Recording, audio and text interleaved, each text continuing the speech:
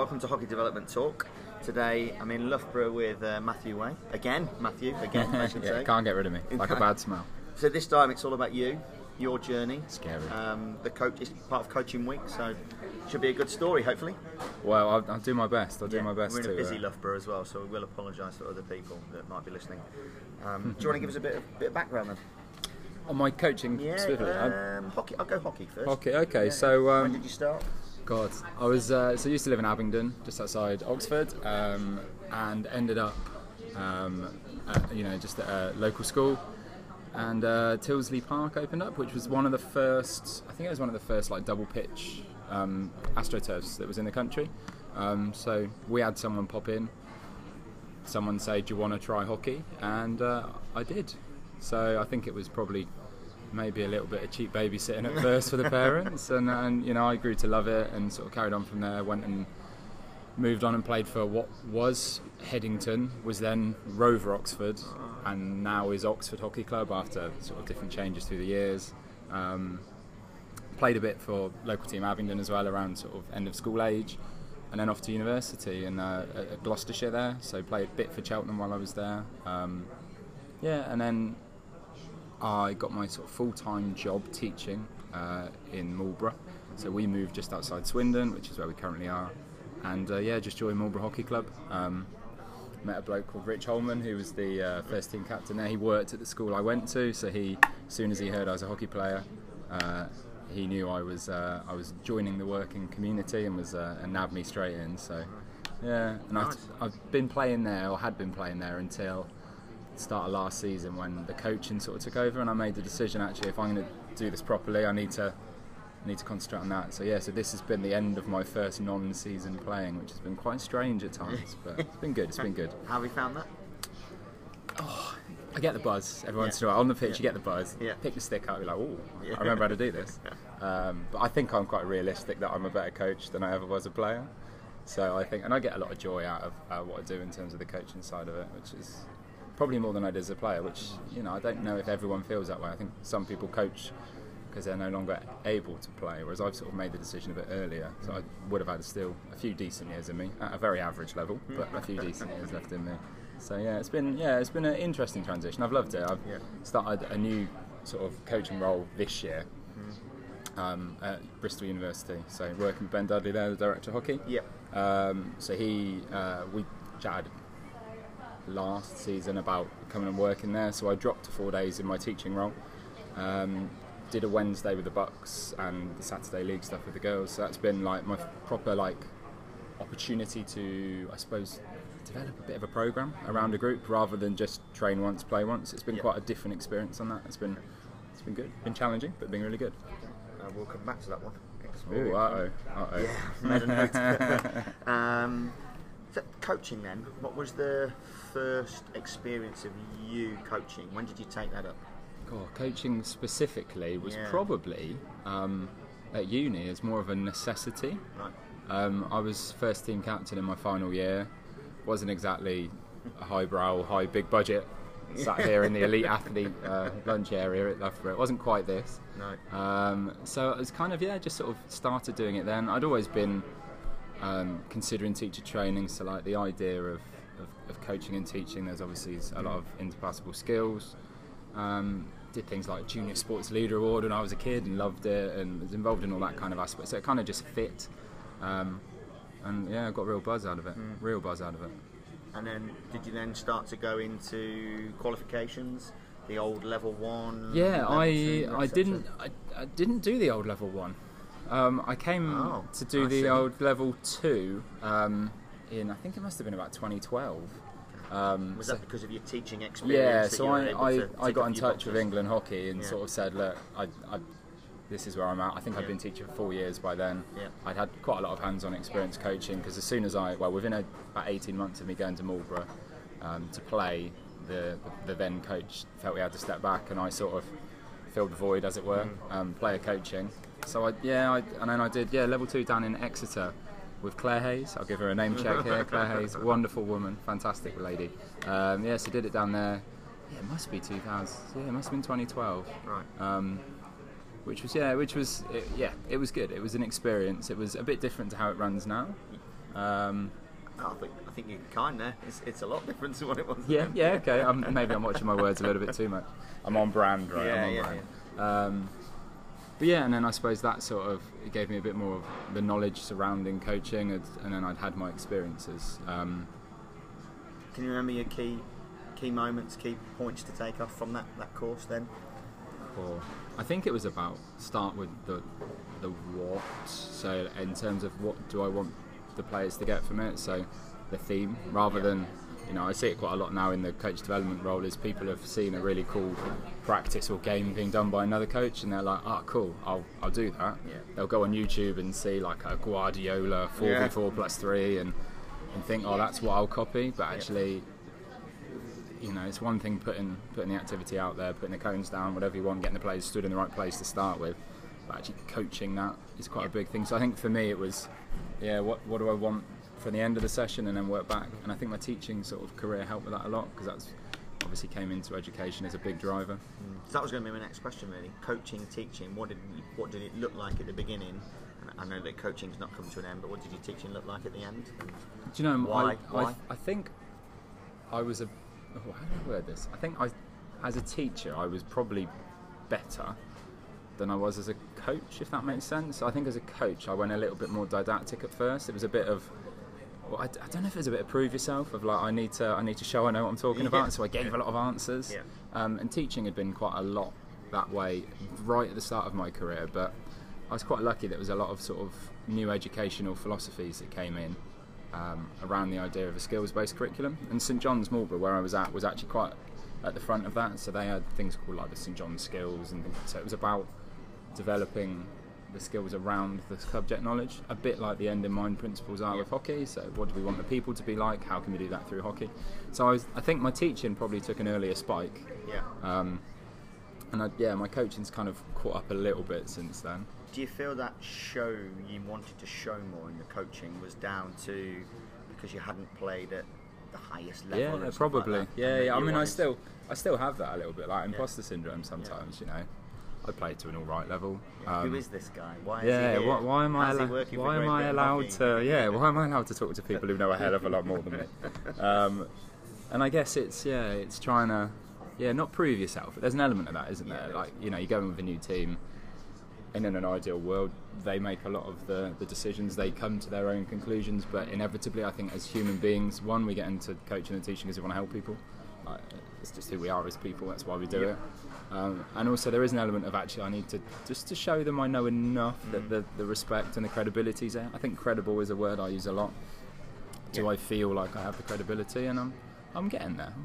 But I'm well aware there's a lot of things I don't know. So it's how I get to them, I suppose, is my skill set. Yeah, and how do you then get to know that information, and what is it that you need to then do with that information is really important. Yeah. So, okay, so we spoke a little bit about background. Do you want to talk about currently then? I know you've brought up a little bit about Bristol, and you've brought up a little about this role. What are you currently delivering? Cool. There's it's quite a wide variety at the moment. So in terms of from a club level, I've been with Bristol University this year. We're actually relocating as a family down to Exeter in September. A bit further away from Bishop. Yeah, love a drive. Good idea. 2.5 hours is what I want to drive. Right. So we're relocating. We've got some family friends that way, and extended family, and lovely area of the world. So we're moving there. Hopefully the house will be built September time. Fingers crossed and all that. Touch wood. Right. So I'm not going to be able to stay at Bristol University this year. So I have had conversation with Harry at Exeter about doing some coaching there, and that looks like it's going to happen. So that'd be great. Can't wait to start. Been very lucky at 2 very nice universities. I've done quite well for myself in that respect. Then pathway based. So I'm currently the girls head coach at Bristol Performance Centre. Been doing that for this would be the third season of that. Really enjoying that.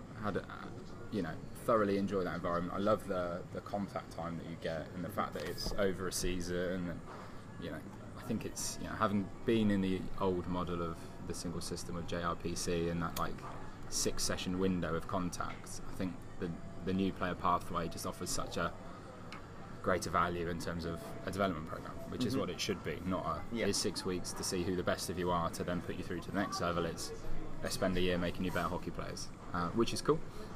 I also been involved with the DICE program, so that's sort of another big chunk of where I'm doing my coaching. So For those that don't know, do you want to explain what that is? Yeah, so it's a diploma in sporting excellence. So it has got university accreditation to it. I think it's the equivalent of an AAS level, I believe. I might be slightly outdated on that, so please don't quote me on that. Anyone who thinks that is like the law now. So it's done based on sort of nomination from Performance Centre for people of the right age group. Yeah.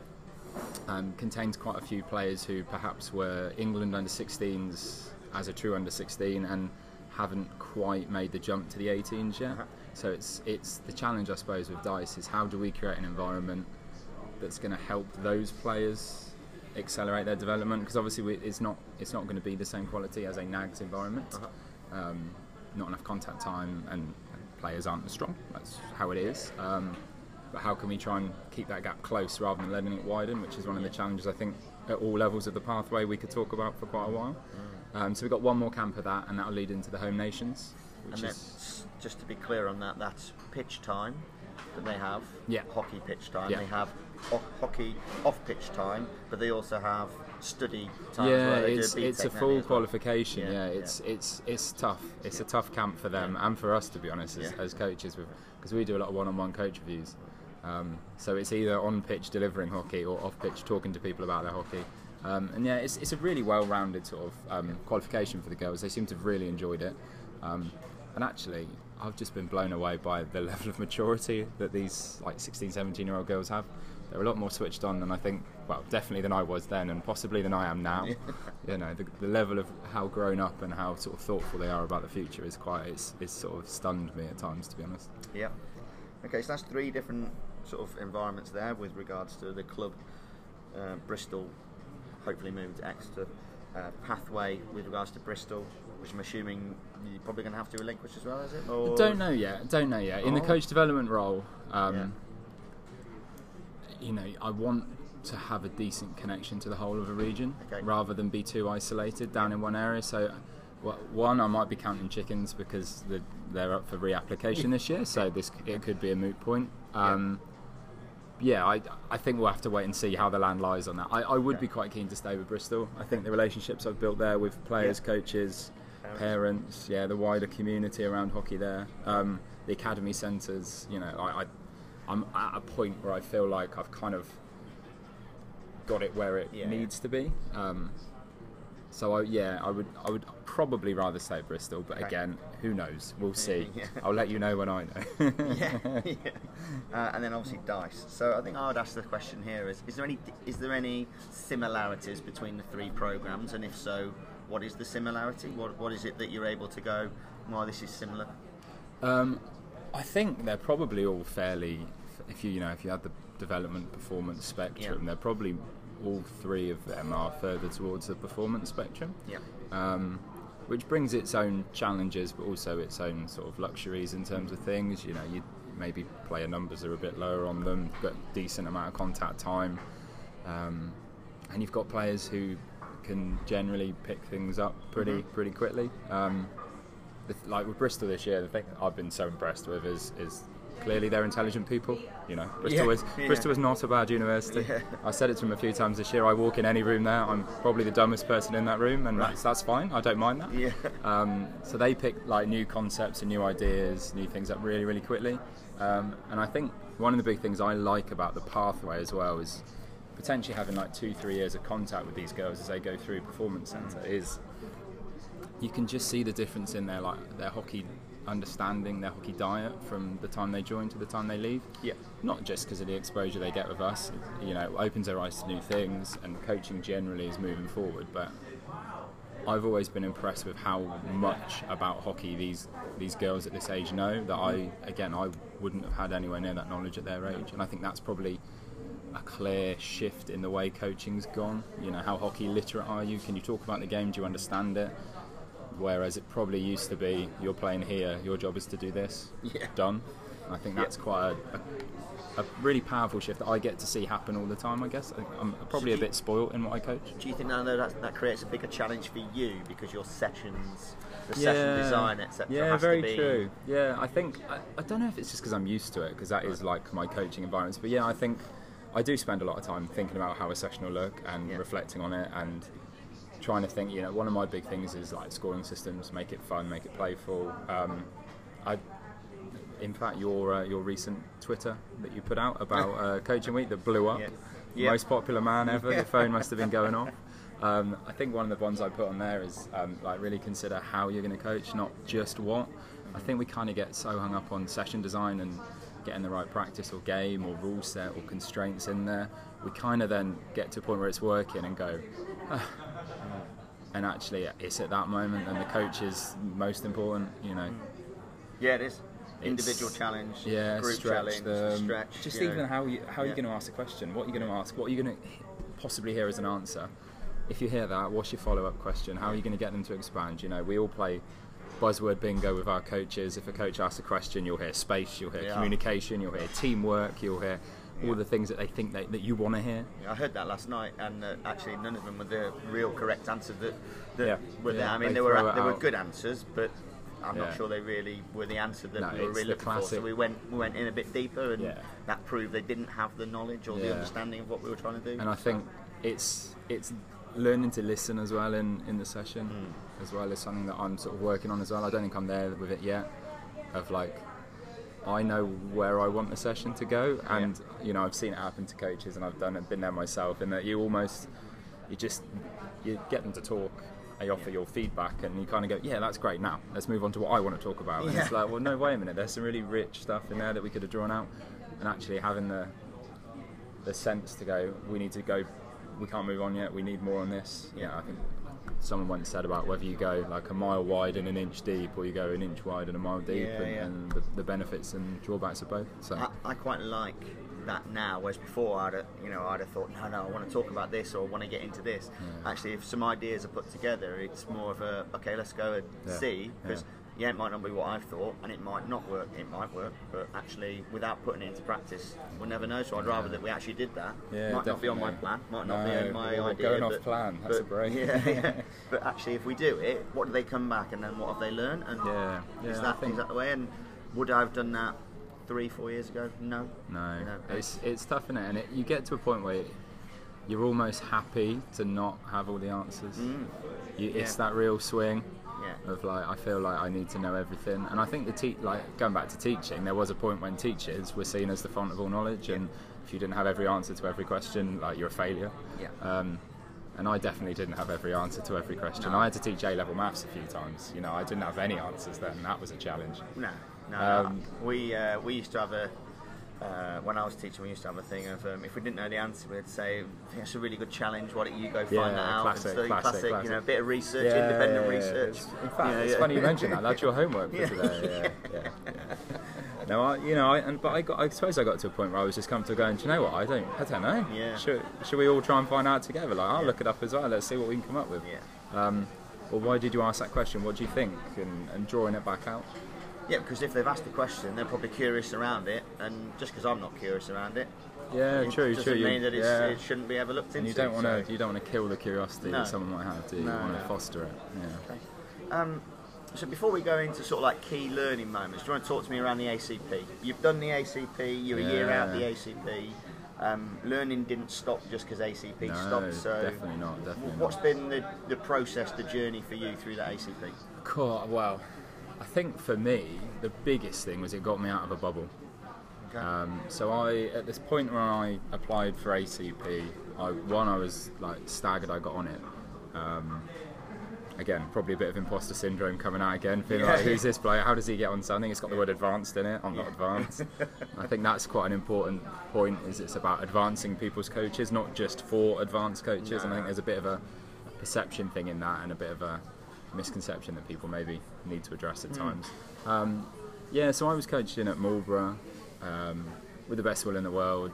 My sessions were fine, but if they hadn't been, I'm not sure I would have had someone check and challenge me on that. Someone sort of well, how could you have made that better? It was like, it was good enough.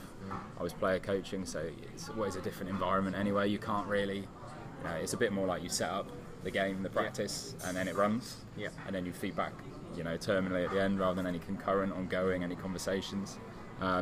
Limited opportunity in that player coach to do some one-to-one, unless you're in, unless you're marking, exactly. Chasing that kid around, get back here, boy.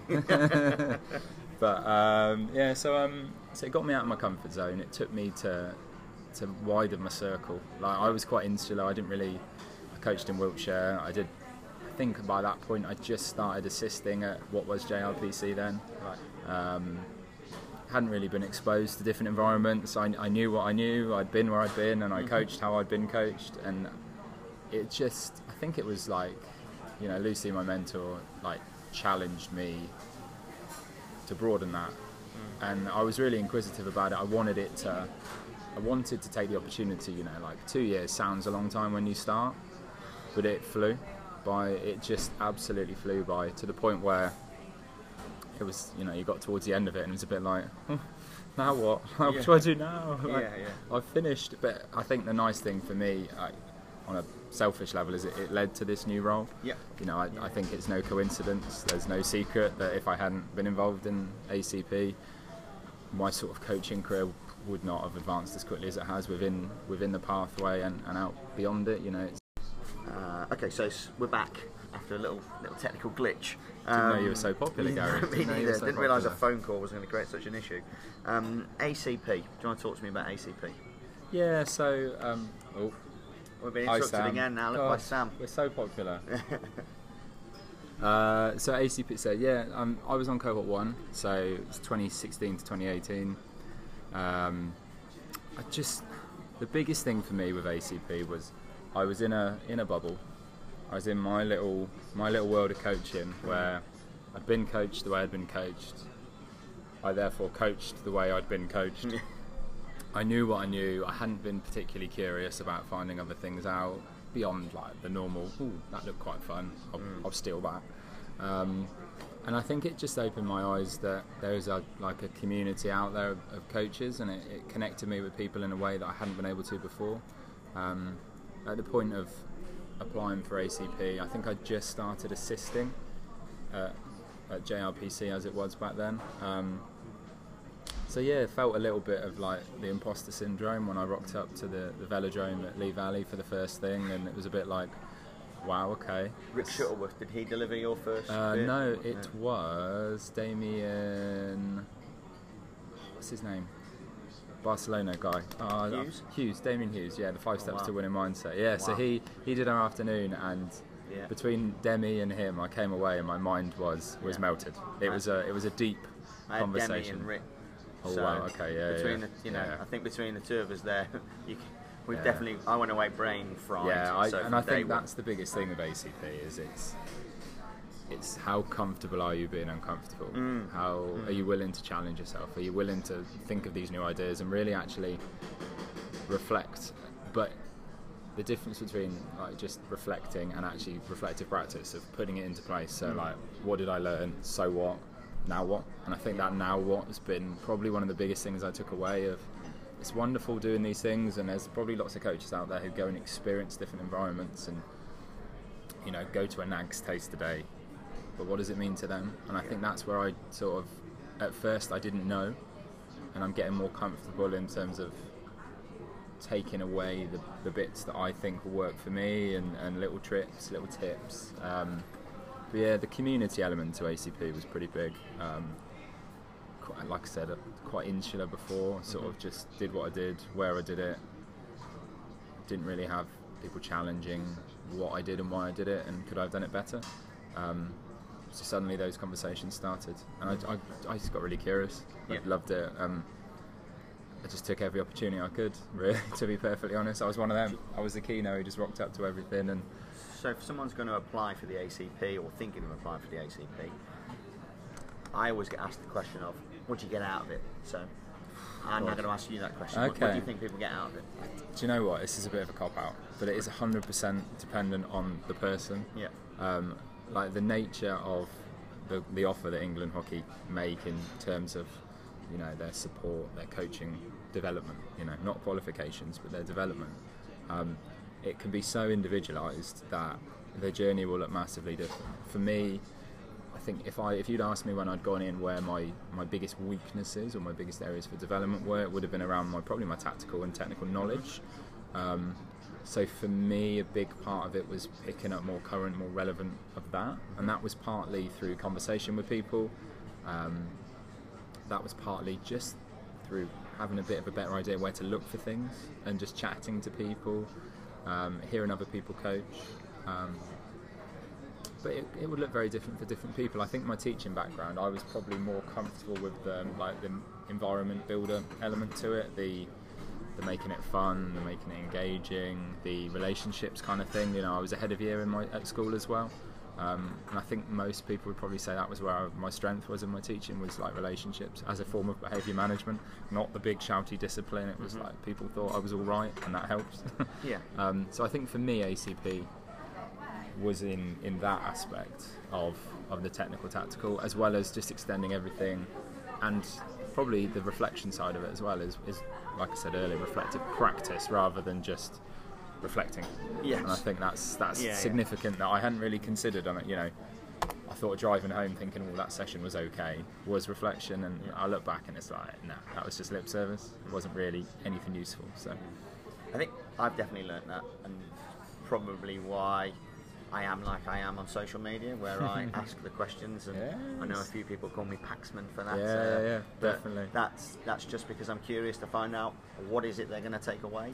Because if you're taking away that, then that's great. But if you don't know what you're taking away, then it's been a pointless exercise of seeing that, hearing 100%, that. 100%. How's that going to impact on you? Yeah. What now? And hopefully, just me asking those questions and making people think a bit more, they might think, oh yeah, well actually that's what I took away. Brilliant. Yeah. I'd love to hear how you're gonna. It's a nudge. It's a nudge, isn't it? It's like we do with players. If you tell players, great, they might remember a little bit of it. But if you nudge them to find their own answers, then that's what we're here for. It's no different developing coaches, developing players. Absolutely. And I'm only asking the questions that my mentor asks me. Yeah, 100%. No, it's so true though. It's Phil, taking stock. Phil asks some really in-depth questions. I've not got the intelligence that he's got. I don't think many do, to be fair. And then he asks questions. You speak to Paul Connolly, he asks me questions. Rusty and Fletch asking me questions. I'm just putting all those sort of things into my language and just going, what works for me? Yeah, what fits? Yeah, what fits and then me? Asking that to other people. Yeah, I think that's what it is, isn't it? It's we're not rewriting anything tremendously new. It's the way we do what we do that makes it applicable to everyone in their own environments. Yeah, agreed. I think that's quite important to always consider. So along this journey, what's been the biggest inspiration for you? Who or what has been the biggest? Yeah. Wow, who's really difficult? Probably Lucy is my mentor in ACP. Yeah. She was big. Yeah. We still catch up. Yeah. Met her at a coaching conference recently, UK Coaching One, talking about imposter syndrome, talking about feeling like you belong. I think our journey's been relatively similar on some levels. Partly I now have her old job, so I guess that is quite similar. Quite similar, yeah. So she's been quite inspirational for me, and it's hard to pinpoint individuals. I've just really asked questions of people. I've made sure I speak to different people. I've made sure, working this year with Ben has been unbelievable. He's a very close friend, love the bloke to death. And actually just being on a pitch with him, slightly different approach in terms of things. We've worked with each other, we've planned sessions together. It's been an opportunity that I've valued incredibly highly, and it's something that I'm hoping people can find that kind of thing, find someone to work with in terms of coaching that challenges you, that says, why are you doing that? Why don't you try this? Have you considered this? Not just like lip service of, that's great, well done. Genuine, and because of the nature of the role that I was doing there, I would assist Ben with the men's side of the club, and he would come onto the pitch and sort of assist you on the ladies' side, which I was more responsible for. So we kind of flip roles mid-session, so you do an hour and a half with the ladies and then flip it round, and I'm supporting Ben with the men, and that sort of co-coaching, like genuine co-coaching rather than you go, I go, was cool. It was really nice to see the impact that we can have around it. Yeah. Earlier on you mentioned about the experience of Bristol and how that's sort of you're comfortable with being uncomfortable and the challenge that creates. So if we think about the biggest learning moment for you, Okay. has that been involved in it, or is there a different learning moment? I've had some sessions that. How do I word this? If I went and observed someone else doing it, Yeah. I'd expect them to walk off the pitch Okay. not very pleased. Let's put it Yeah, that way. yeah. No, I think you learn by trying. Mhm. You know, we're forever preaching that players have to not be afraid to make mistakes. Mhm. They have to be happy to fail first attempt in learning. They have to be vulnerable. But as coaches, I would challenge a lot of people as to how often they're willing to do that as a coach. You know, we're learning exactly the same. So trying a new session and it going completely against how you thought it would work, and then sort of, I suppose, talking to the players out like, how could we make this better? Why isn't this working? This isn't doing what we want. What can we do to it? I think back to probably one of my early JRPC sessions. It's probably a real crystallising one. After I'd got an ACP, I was like, right, I'm here. I'm an advanced coach. And therefore I have to make it really complicated. And it was like one of them all singing, all dancing. The score line, I still can't work out the scoring system that I'd planned years ago. It was like 5 for this, 3 for that, -1 for this. Goalkeepers get 2 if they do this, but it becomes 4 if they do this. Yeah. Players joining from different areas, multi-areas of the pitch. And no one had a clue what was going on, and it was rubbish. And then we played 3v3. And it worked, funnily enough. And I think that for me was one of those crystallising moments of, yeah, I don't have to make this too complicated. And I think, yeah, it was that desire to show, like, okay, I'm good now. I've got this. I'm a good coach. I've got to make it really, really difficult. And you come off the pitch knackered. You know, you see it with some teachers who are the ones who are at the front of the class. Kids all sat there passive learning while you're there pontificating, all singing, all dancing, and people might look at that and go, wow, what a teacher, they're so engaging. But really, they're just performing. They're not, you know, are the kids actually learning? And you can't perform as a teacher, as I learned. Yeah. You know, I would say I was a Tasmanian devil. You cannot perform that all day, no. 5 days a week. No. Well, if you do, Your career will be about 6 months long, and then it'll be chill out it's time. hard work. I think you get signed off with stress for that, don't Yeah, you? yeah. I used to talk coaching's about. the same. Yeah, agreed. Yeah, it's I used to not talk about extrovert hours. Like I'm not the most extrovert person, like naturally, but I can put that on for a few hours if I need to. Yeah, yeah. But if I do it all day, I'm drained. Like I will come home and, you know, my wife will testify to it. There's some days I come home and it's just like, God, I'm done. And that's just from being on a pitch. That's being fun, being engaging, you know. And it's, yeah, that can be tough. But I think this, like the design of a session being simple enough to allow positive interactions is something that it's something I'm really big on at the moment in terms of my coaching and when I go and develop other coaches. Cool. So I think that leads me into you then for the future. You finished ACP, the journey never stops. What's next? Well, with the move, Yeah. Exeter Uni, Yeah. so going down there, going to work with Harry. It's be interesting to get into a different environment. You know, obviously Exeter, I think that's a dirty word where we're sat currently in Loughborough right now. We might get kicked out, the alarm will go off. But yeah, so going down there, experiencing a new environment, a different type of programme. Yeah. Really excited about that opportunity, seeing where I can help out with that. With the change of job, I don't know if I said it earlier, but came out of teaching at Christmas, into this full-time coach development role since then. Just loving every minute of it, you know, driving a lot of miles, and getting to know the motorways of the UK pretty well. What's your favourite service station? Gloucester Services by mile. Gloucester Services. I'm going to hang my mast on there. Is that Gloucester what Rusty Services. likes as well? Is it? Honestly, yeah. if you've not been there, it's like it's Oxford. basically a farmer's market. Okay. As a Oxford services. for me has been my best. I've not been to Okay. Gloucester. But Gloucester, mate, I would recommend it. It's a day out. It's a day out. Wow, Yeah. that is good. Yeah, so I think finding my feet more with this role, looking at where I can support people. I think it kind of combines. I love coaching. Yeah. I love teaching. This is kind of the hybrid of both, isn't it? It's, you know, coach development. So I'm really keen to keep going in the pathway, keep looking at how I can better improve what I'm doing there. I wouldn't say I'm particularly aspirational in the next level of coaching, and I think that's something that people get a little bit too hung up on. You can be a really good coach at any level. It's not like if you're not coaching at the NAGS level, you're not a good coach. And I think sometimes people get a bit too tied up in their identity as a coach being predominantly based on where they're coaching. So for me, it's a bit of a, I'm very happy in the environments I'm in. Consolidation of how can I make them better. So lots of challenges in there.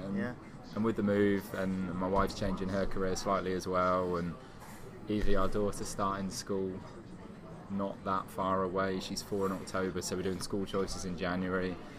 There's a lot of change, so I think a bit of a consolidation and just do what I do really well. That's my aim, I think. Excellent. Right. Well, it's been lovely having a little chat. Hopefully the world will get to know a bit more about Matt Way and why he's in this role. If they want to. If they want to. Getting in contact with you, there's obviously social media. Can you remember your Twitter? handle? God. Twitter? I think it's at MattWay5, I believe.